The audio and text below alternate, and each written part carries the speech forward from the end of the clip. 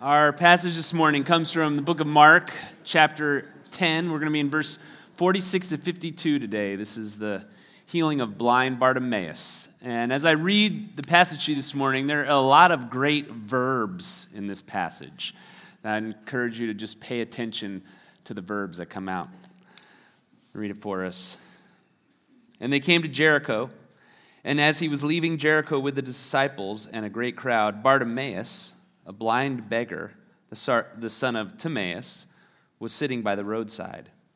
And when he heard that it was Jesus of Nazareth, he began to cry out and say, "Jesus, Son of David, have mercy on me."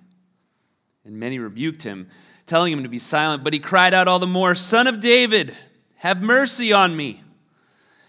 And Jesus stopped and said, "Call him."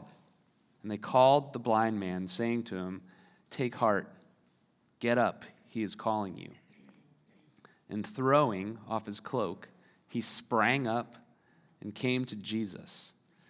And Jesus said to him, "What do you want me to do for you?" And the blind man said to him, "Rabbi, let me recover my sight." And Jesus said to him, "Go your way, your faith has made you well." And immediately he recovered his sight and followed him on the way. Let's pray. Awesome God, what we know not, please teach us. What we have not, please give us. And what we are not, please make us. In Jesus' name, amen. Well, what do you want Jesus to do for you? I want to give you literally a moment here to answer that question in your mind. Take 10 seconds here and answer that question. If Jesus were to stand before you and say, "What do you want me to do for you?" what would you say?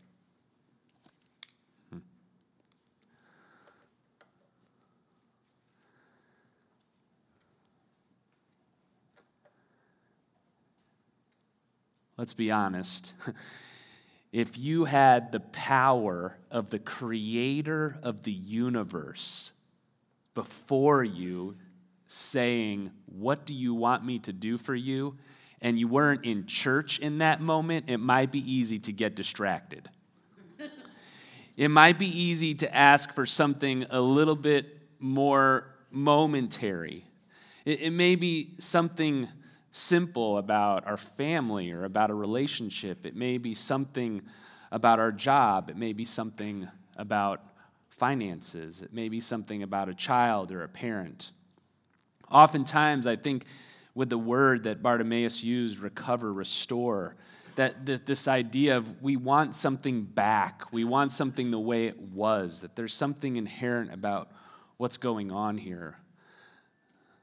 But are we attuned or aware to this idea that the deepest thing we need recovered, the deepest thing that we need Jesus to do for us, if we were asked by him, is that what we really need is to see Jesus? Do you want to see Jesus? Today's passage is simple. It brings up a simple yet amazing miracle with significant implications. And there's something to point out here about the miracles of Jesus. There's a lot of good question to ask sometimes about why didn't he heal everybody and what was going on, and there's several answers to that question. One that I'll offer to you is this, that Jesus was using his miracles in a very intentional and specific way to teach us something about his work, and that every physical work that Jesus did had some kind of spiritual significance and application to it. For example, Jesus heals the physically blind because he also came to heal the spiritually blind. Jesus came to raise the dead physically because he also came to raise the dead spiritually. And so we can read about this miracle on two levels, that the physical happenings that are going on here, we can transfer them into spiritual happenings. So before we dive in, let's define blindness. What does it mean to be blind? Well, blindness in its simplest definition is an impaired ability to see the truth.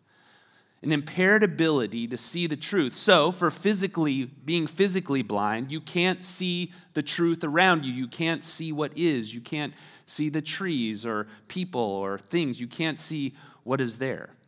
And it applies then to the spiritually blind. What does it mean to be spiritually blind? It means we can't see the truth, the spiritual truth, the reality of how things are, the truth of who Jesus is, and the truth of what Jesus has done. And today, interestingly enough, it's the blind man that gives us the path to understanding and finding spiritual sight. And the path is spiritual insight, spiritual faith, and spiritual discipleship. Spiritual insight, spiritual faith, and then spiritual discipleship. So let's start with spiritual insight. Verse 47, and when Bartimaeus heard that it was Jesus of Nazareth, he began to cry out, saying, Jesus, Son of David, have mercy on me. There's something really important about that sentence there. Many rebuked him, telling him to be silent, but he cried out all the more, Son of David, have mercy on me. And Jesus stopped and said, call him. And they called the blind man, saying to him, take heart, get up, he's calling you. What is the spiritual insight that Bartimaeus has? Well, I think we can pull out two things from that cry that he made. And the first thing that we see is that Bartimaeus asks for mercy. God, Jesus, have mercy on me. A cry of mercy. The parallel of physical and spiritual applies here, right? That he's wanting mercy. Jesus came to heal the physically poor, to provide for them, and Jesus came to heal the spiritually poor, to provide for them. Think about that just for a second here. Bartimaeus, he's described as a poor man. He's a blind beggar. He's an outcast. He's on the side of the road. He basically has nothing. The way he makes his existence is to get money from people who feel sorry for him. And Jesus is the one who stops along the way to help him. But his cry is also a cry of his spiritual brokenness, his spiritual emptiness, his spiritual nothingness. He's crying out to Jesus for mercy. So, what is the opposite of spiritual poorness, if I can say that? It would be spiritual richness. To be spiritually rich, and I'm using that in quotes, is when we look to our own accomplishments, to what we have, when we're in our ideas and concepts spiritually rich, we bear the weight of our own spiritual growth. I will do this, I will fix this, I will solve this. In comparison, when we acknowledge our spiritual poverty before God, thereby contributing all that we do and are to his limitless grace, the weight of our spirituality is lifted off and placed squarely on the shoulders of Jesus, where it belongs. And what Jesus is saying, the insight that Bartimaeus has, is that to be spiritually poor is to be incredibly blessed. Let that land on you for a second. To be spiritually poor is to be blessed. And so, what is spiritual poverty? It's the insight that we are needy. We are needy. So, we come to this place, we realize that the insight that Bartimaeus had is this: he's needy. And that's where you and I have a problem. We're trained to be equipped, developed, and not in need. This is where our physical life confronts our spiritual life. Physically, we're trained to grow up, to learn to walk, to talk, to cook, to drive, to manage our money. We should become independent. But spiritually, to grow means to become more aware of our need and our need to be dependent. It's a battle we'll face for all of our spiritual lives. We will think, I can do it, and then will be reminded in the grace of Jesus and the Spirit that we're in need. And we fight this tension. If we don't cry out in need of a Savior, then we won't realize our need of being saved. If we don't cry out in need of seeing Jesus, then we'll never consider how blind we really are. And the principle we learn here at the beginning of this passage from Bartimaeus is this: we will never know Jesus as a reality until we know him as a necessity. We'll never know Jesus as a reality until we know him as a necessity. So, do you need Jesus? I mean, how do we express our need like that? Well, Bartimaeus, he makes the cry to the one who can meet the need. This should make us a little bit uncomfortable, the way Bartimaeus is acting with Jesus here. That he's on the street with a bunch of people around, and he starts crying out at the top of his lungs, "Son of David, have mercy on me." If you saw anyone crying out anywhere, what is your immediate reaction to that, right? Like, ugh, right? I mean, we have a little kid who's crying in the back of the room, and we're like, "Get the kid, get him out," I like crying kids, just so we can have just a moment here and here. It's fine. It doesn't bother me at all. In fact, I like crying adults too. I wish we had more crying adults. Because why don't we cry? Because we don't want to show our need. We don't want to show how really inside we're just in turmoil and we're fighting as hard as we can to look like we have it all together on the outside. It's worth noting that it was the crowd that shushed him. It was the crowd that said, "Hey, Bartimaeus, why don't you just be quiet?" The crowd had an uncomfortable ability, or was uncomfortable, I should say, with need. There's a principle here for us. How do I know? I would offer this to you to really consider this. How do you know if you're aware of your need, like Bartimaeus was? The more aware we are of our own need is directly relatable to the more comfortable we are when others are in need. So the opposite is true. The more confident we are and think that we are not in need, the more uncomfortable we are with people who are in need. So it's a simple point. We don't receive sight unless we acknowledge our need. And how do we know we are in need? Well, how comfortable you are with other needy people is the revealer to how much you and I realize we are in need. It's interesting, whenever you come to a passage like this and you talk about this idea of need and even this concept of spiritual blindness, what often comes in these sermons, and for myself included, I'll put myself right with you guys, is we want other people to hear this sermon. We wish other people would see. Which is direct evidence of our inability to recognize our own neediness. If you're hoping someone else will hear, it's because you're confident that your need has been taken care of. Well, the crowd couldn't stop him, and he cries out again. And I think it's such a beautiful picture that Jesus stopped. That he stops at the cry of this man, of this poor, needy, desperate man, and he engages. And here's where we see the faith of Bartimaeus.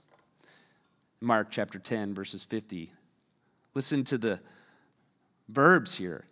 And throwing off his cloak, he sprang up and he came to Jesus.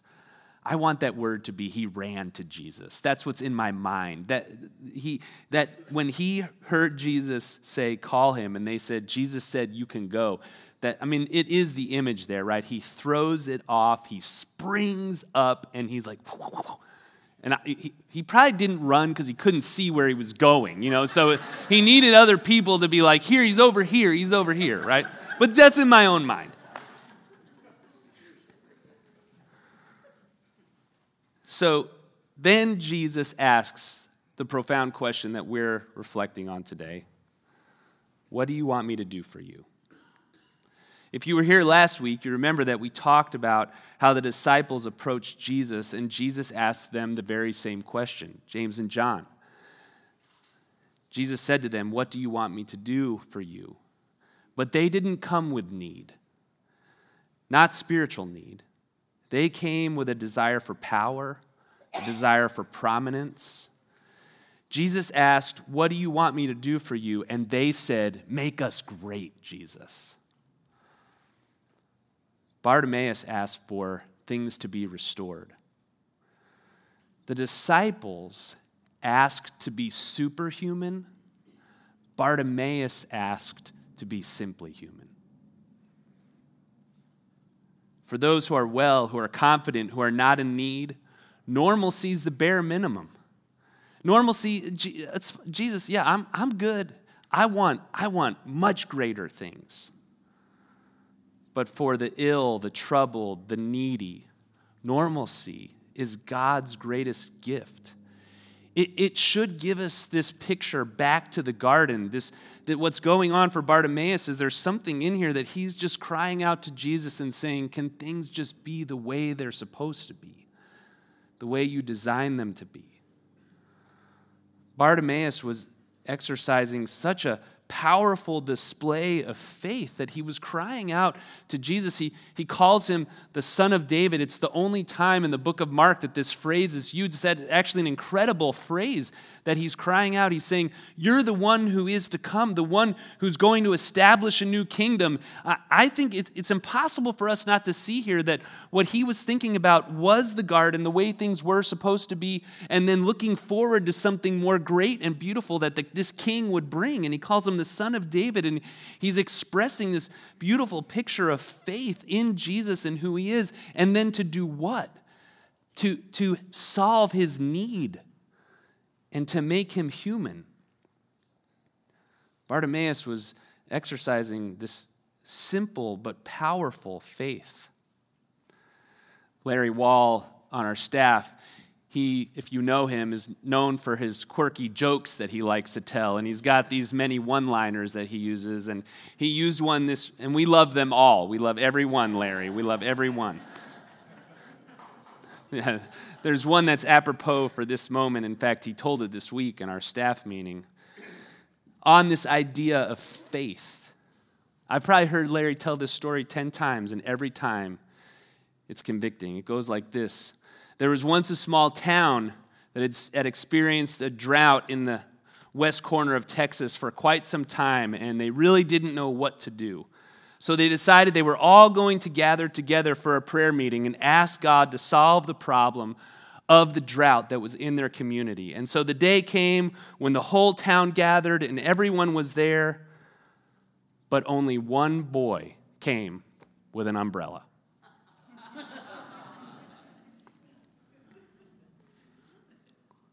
And that's about how funny Larry's jokes are. They're about like that. You're like, that was pretty good. It's like, okay, that's pretty good. But let's take the point for what it is. Bartimaeus, he came to the feet of Jesus, and he called him Son of David because he had the faith to believe that he could heal him. And there has to be something within us that asks, do we have a faith like that? Are we going to show up to a prayer for rain with an umbrella because we believe that the Son of God, the Son of David, the creator of the universe, who said, what do you want me to do for you, is literally asking us that question. Spiritual faith is the acknowledgement of our blindness and the trust and belief in Jesus that he can make us see.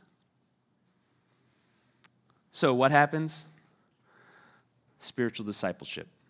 And Jesus said to him, "Go your way, your faith has made you well." And immediately he recovered his sight and followed him on the way. The powerful picture here that's set up for us is that he basically then goes and follows Jesus.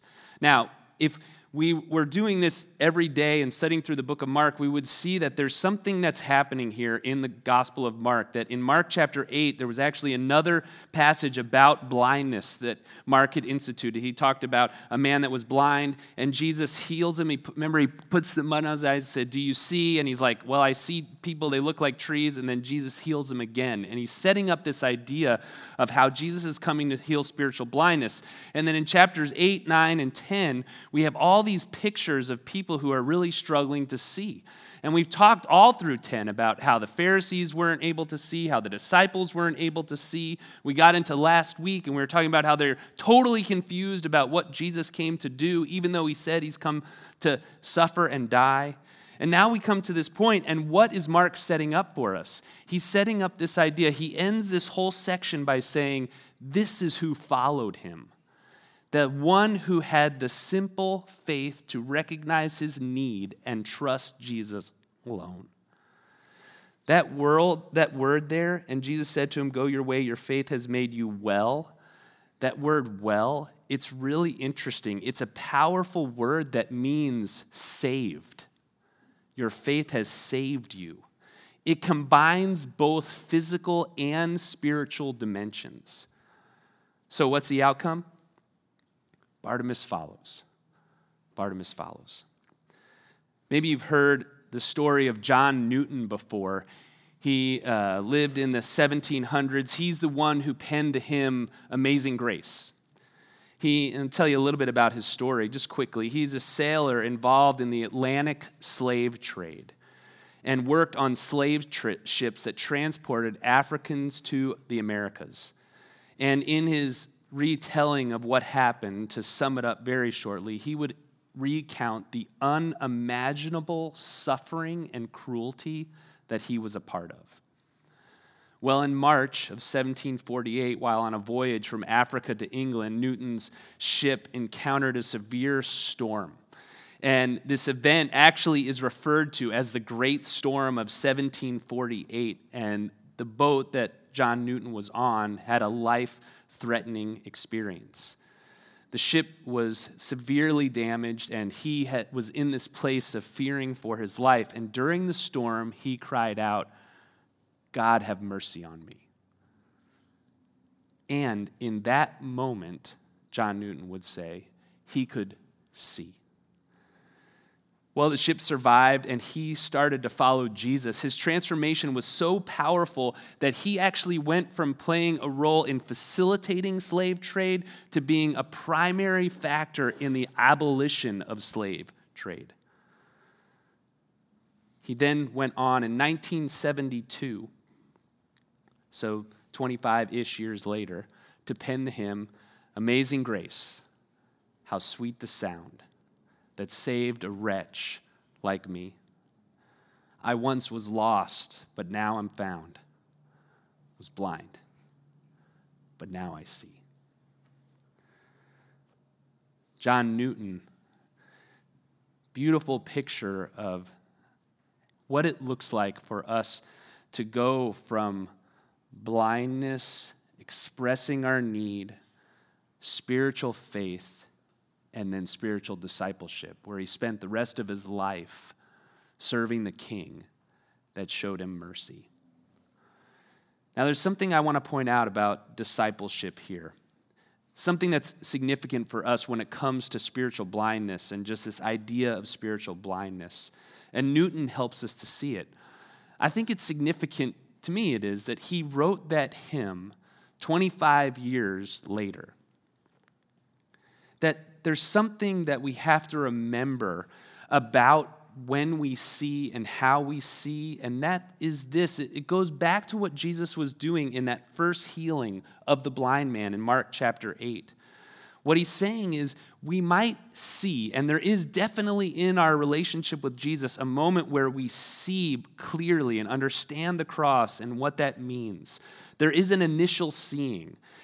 And in that initial seeing, we don't see fully. We're on a journey, if you will, of transformation and seeing. In Ephesians chapter 1, Paul prays a beautiful prayer for the church in Ephesus, and he prays that the eyes of their heart might be enlightened. That he's basically saying, I am praying that you'll see more clearly, that you'll have a better understanding. And why does Paul pray that? Well, he prays that because Christians have bad eyesight. We just have bad eyesight when it comes to seeing who Jesus is and what he's done. Our problem is we know just enough to be dangerous because so much of what we know is just theoretical. And what Paul's praying for there and what John Newton shows us and what we see here in the life of Bartimaeus is what? Is that we need to experience the reality of Jesus' heart. We need to see it. We need to see it so deeply that it permanently changes us. I'm not here this morning to rebuke you for whatever thing you said at the very beginning when I asked you, what do you want Jesus to do for you? I mean, yes, the answer to that question is we need to see Jesus, but the reality is when we see Jesus, those things become more clear to us. Oftentimes we're saying, Jesus, I'm anxious, change this in me. And what he's saying is, I want to show you who I am so it will have an impact on your anxiety. When people become Christians, think back with me to this. If you're a Christian here this morning and you've had that moment of seeing the first time, remember how the Bible just started to light up for you. I've been in situations where people would come up to me and say, I've been in church all my life, but I've never understood the beauty of what the gospel is until I heard it here at the summit. And you're like, well, okay, but that wasn't me. That was Jesus opening your eyes to something, that the reality of his forgiveness, his love, his mercy. What happens when we start to see them is they become real, thrilling, compelling, comforting, life-changing. What do you want Jesus to do for you? Well, if you're anxious about something, you need to see Jesus. If you're concerned about your finances, you need to see Jesus and the riches that he's provided for you. If you're struggling with sin and want freedom from addiction, what do you need? You need the mercy of Jesus. If you're angry and bitter and cynical and annoyed, what do you need? You need to see the beauty of Jesus. I was preparing for this message and was thinking just about I wish that there was a part of my own experience that I would be able to know what it was like to not see for a while and then see. Can you just imagine that for a second? Like somebody who hadn't seen for their whole lives, that they never knew what the color of orange was like, that they never knew what the greenness of grass looked like. And then all of a sudden, one day, you see. And there's videos on the interwebs about people who are having experiences like this where they can see for the first time. And I thought about showing one. They're too moving. We would have all been crying in here. That's what happens when you watch those videos. They're so powerful. And what's happening here, what the hope is, the call, what Mark is longing for us who are reading this, is he's saying, I want you to see. Many of you have had that spiritual moment where you could see, and we need Jesus to help us see how deep his mercy is, how deep his love is, how deep his goodness is. We actually have a term for this. I heard it read it in a book 10 years ago, and I really love this term. It's called gospel wakefulness. It's when we have these moments when we're in God's word, or we're singing a worship song, or we're hearing a sermon, or maybe we're engaging a community group, and all of a sudden just something makes sense to us. We're like, oh, all these years. Sometimes those moments can be so strong for us, we feel like we just got saved, like that we weren't saved before. We may even use that language. But what I'm trying to unpack here and help us see is that in that beginning, that first moment for Bartimaeus, there was a spiritual sight that happened, and then there was this journey that his following, what happened all after that, was in that following, he was able to see more clearly and more clearly and more clearly. And that's what Jesus wants for us. So, how do we do that? Well, with need, with faith, and with discipleship. If I could give just 2 simple application points in this, perhaps the best place for us to start really is in prayer. Bartimaeus' cry of, Father, have mercy, Son of God, David, Son of David, have mercy on me. What a great cry. We're reading a book as a staff on prayer, and there was a quote in there that really struck me this week, and I hope it's helpful for you this morning. He said this, pray as you can, not as you can't. Pray as you can, not as you can't. I think one of the biggest factors in our that limits us in our prayer lives is we're like, well, the pastor said pray, so tomorrow morning I'm supposed to spend an hour and a half on my face praying to Jesus. And that would be great. That would be good. But pray as you can, not as you can't. If you've never prayed for an hour and a half in your life, how about just taking 10 seconds every morning this week when you wake up and saying, Son of David, have mercy on me today. Help me see.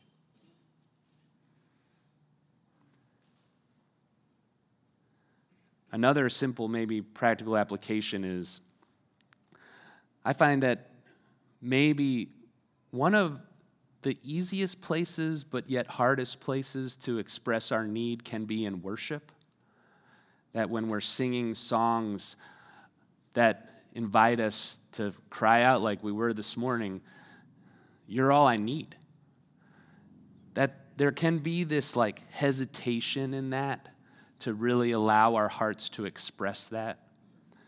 And so maybe here at the summit you would consider as we sing, putting your hands out as an expression of need. Doesn't have to be up or out. I mean, just a simple expression of need. Remembering that the songs that we sing aren't necessarily about what other people are hearing, but there's an opportunity there for us to just come before God in need and cry out to him in a song. My friends, my hope this morning is that there will just be a little bit of a stirring in all of us to see. Maybe for the first time. Maybe you've never seen Jesus before. Maybe there's something about knowing that there's a God who would say, all you need to bring to the table is need. That would make you go, oh, I got that. I want to see. Have mercy on me. And maybe you've been on the journey a long, long time, and things are stale, and things are dry, and things are hard, and maybe even God has been silent recently for you. That you too would know that Jesus' mercy and his grace and his love and his kindness is so deep and so wide that he could meet you right now, right here in this moment. If you would pray as you can and not as you can't and just say, Son of David, have mercy on me. Our friends, our hope this morning is that Jesus went into utter darkness on the cross so that we could be brought into the light and see. He takes wretches like us who were lost, and he finds us. He asks the blind, "What do you want?" And he heals us so we can say. It's why we sing. Amazing grace, how sweet the sound that saved a wretch like me. I was lost, but I'm found, and I can see. Let's pray. Almighty God, open our eyes this morning, we pray. We don't even know sometimes how to pray it, but we want to see. We want to see you. So, Son of David, have mercy on us.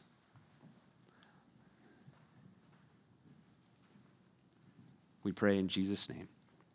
Amen.